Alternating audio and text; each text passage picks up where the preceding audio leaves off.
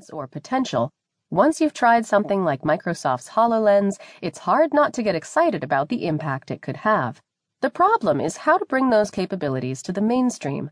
Most augmented reality and virtual reality headsets are known to be, or expected to be, pretty expensive for the next few years.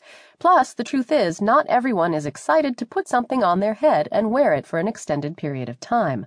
An intriguing solution to these challenges comes in the form of the new Fab Pro 2 smartphone, which Lenovo unveiled last week at its Tech World 2016 event here at the Masonic Auditorium.